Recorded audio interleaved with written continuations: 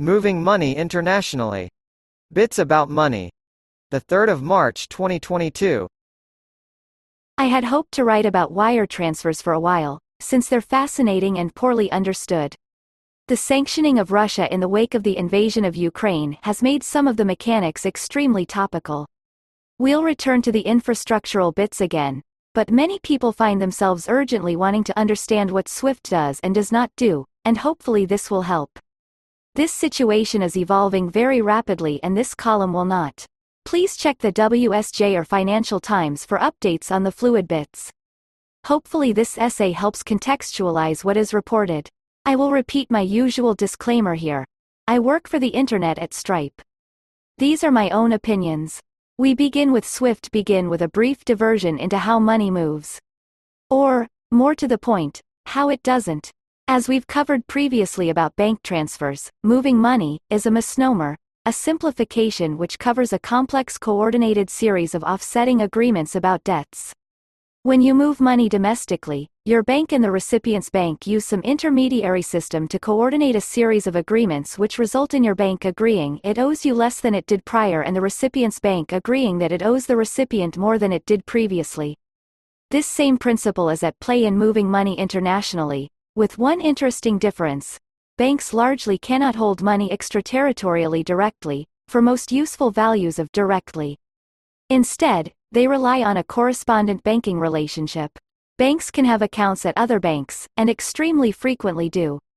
A major reason to do this internationally is to facilitate payments in other currencies and other jurisdictions.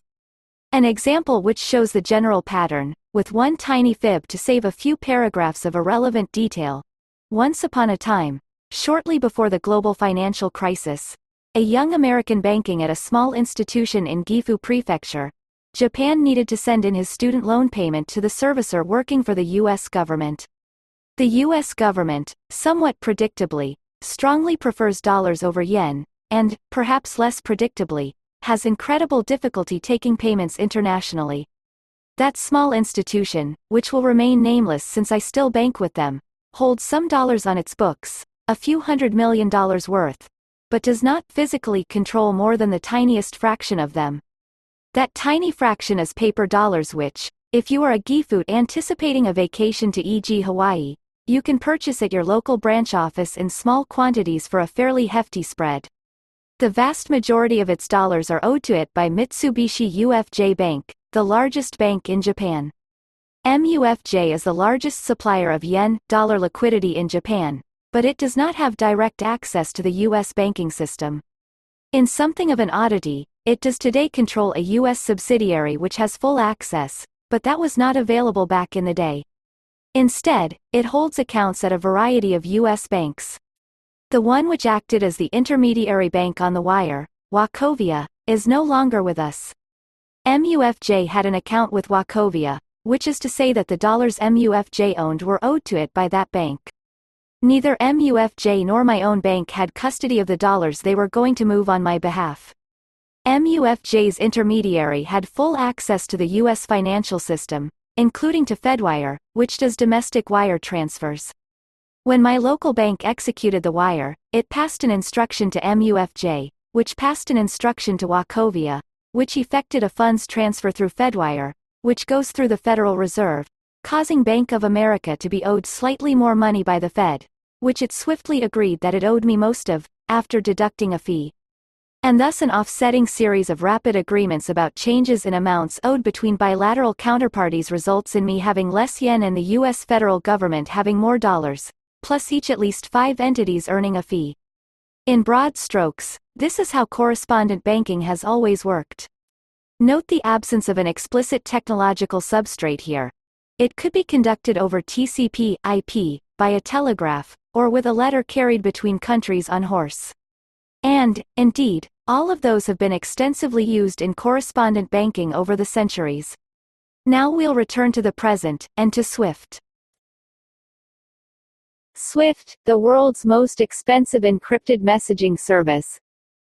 Swift is a company and often, like Kleenex, used to refer metonymically to their best-known product, which is an extremely specialized low-volume encrypted messaging platform properly called FIN. There is a bit of geek humor in there, because 5 billion messages a year sounds like a lot but is inconsequential scale in modern computing. I'll note that is 160 transactions per second in case anyone wants to compare that to alternative ways to send very low volumes of messages about money movement. Swift is almost synonymous with international wires because it is the primary way that banks and their correspondents choose to interoperate with respect to wires. Specifically, they send a MT103 message, which is a bit longer than a tweet, and then each bank operates their internal books and other banking systems to make the request encoded in the message a reality, or fail gracefully. Very little about this choice is about the technology, per se. The exact specifics of what fields a MT103 allows you to send are interesting to professionals but are not why Swift is important.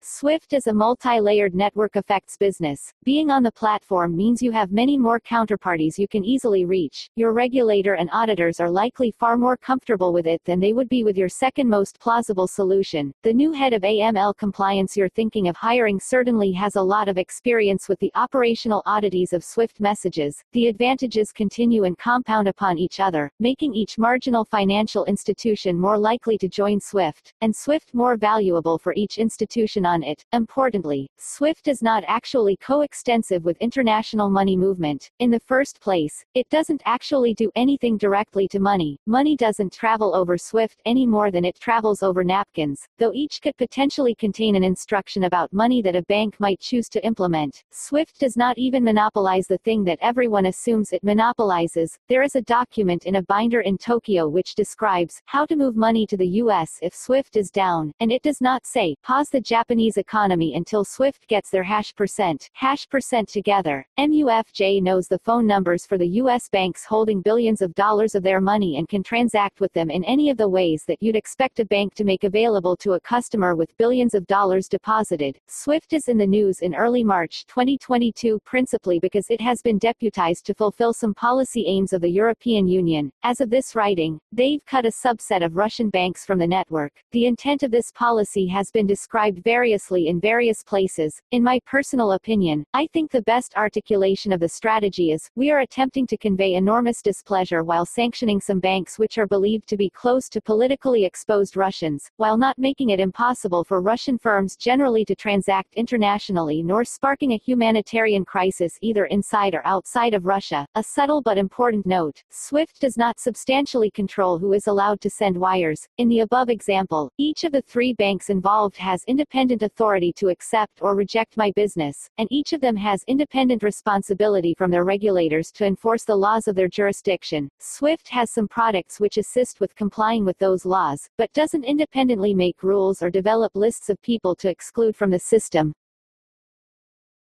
Banks and other financial entities are policy arms. A recurring theme for this column is that banks are expected, in return for guaranteed monopolization of some lucrative franchises, to act as policy arms for the governments they are subject to. Swift is, theoretically, a Belgian cooperative. The Federal Reserve is also, theoretically, a joint stock company owned by member banks and not at all part of the United States government. These are consensual fictions. Swift also publishes the following consensual fiction, of which the last 4 words are of particular note. Swift's board composition is designed to reflect usage of Swift messaging services, ensure Swift's global relevance, support its international reach and uphold its strict neutrality. I have no great expertise in power politics. Reading much commentary on international financial sanctions causes me to believe that some putatively serious people chose to take the consensual fictions literally despite them being shelved next to Harry Potter, and being approximately as accurate regarding how banking is conducted. Of course Swift is a policy arm. Of course it answers to the EU. Of course it can be directed against disfavored individuals and organizations, including governments, including in an indiscriminate manner. Of course this has happened before. Of course all parties knew this could happen again. Of course this is only part of the response. Conveying commander's intent.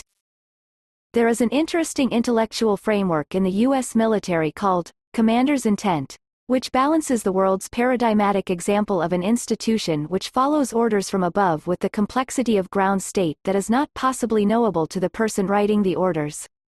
Commander's intent is designed to inform subordinates of what you actually desire, so that they can intelligently embellish upon what you order them to do.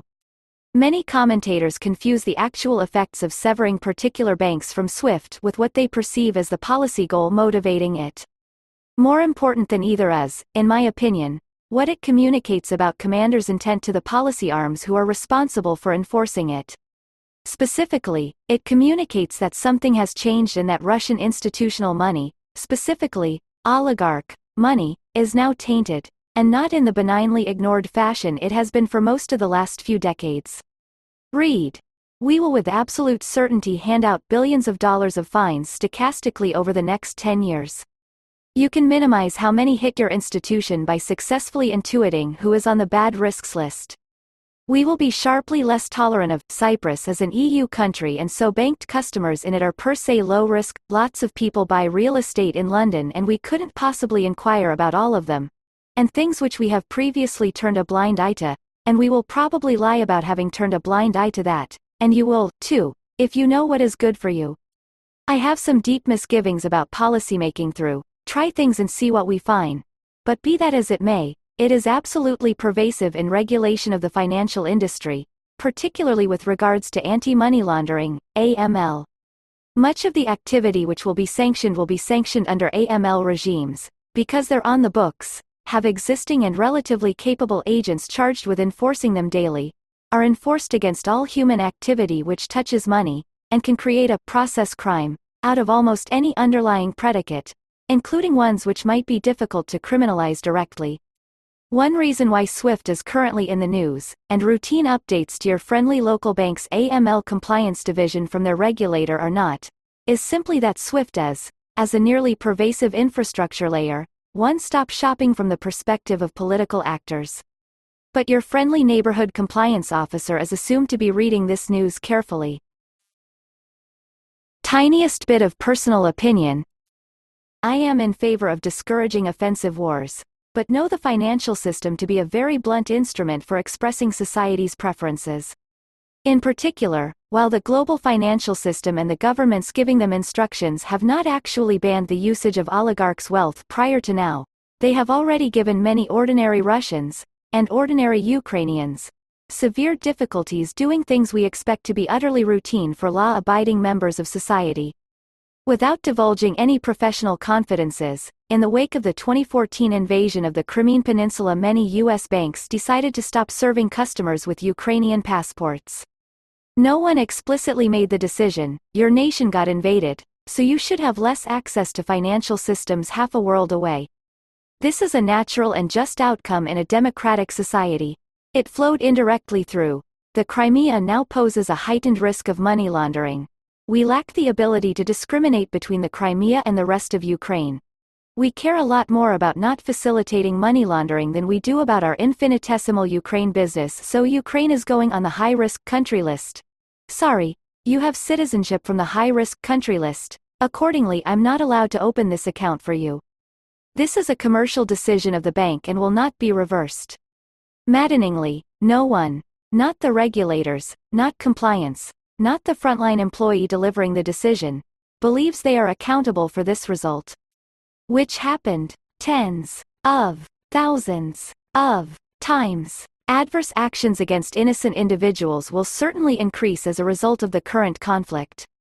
Indeed, some intemperate commentators are calling for harming individual Russians as a policy goal in and of itself. The logic of collective responsibility for the actions of a despot is justly disfavored. I urgently hope that civil society chooses narrowly drawn regimes to express its preferences, and that it prefers legible and democratically accountable lawmaking over kicking the decisions to compliance and taking no responsibility for what compliance comes back with. I write about the intersection of tech and finance, approximately weekly. It's free.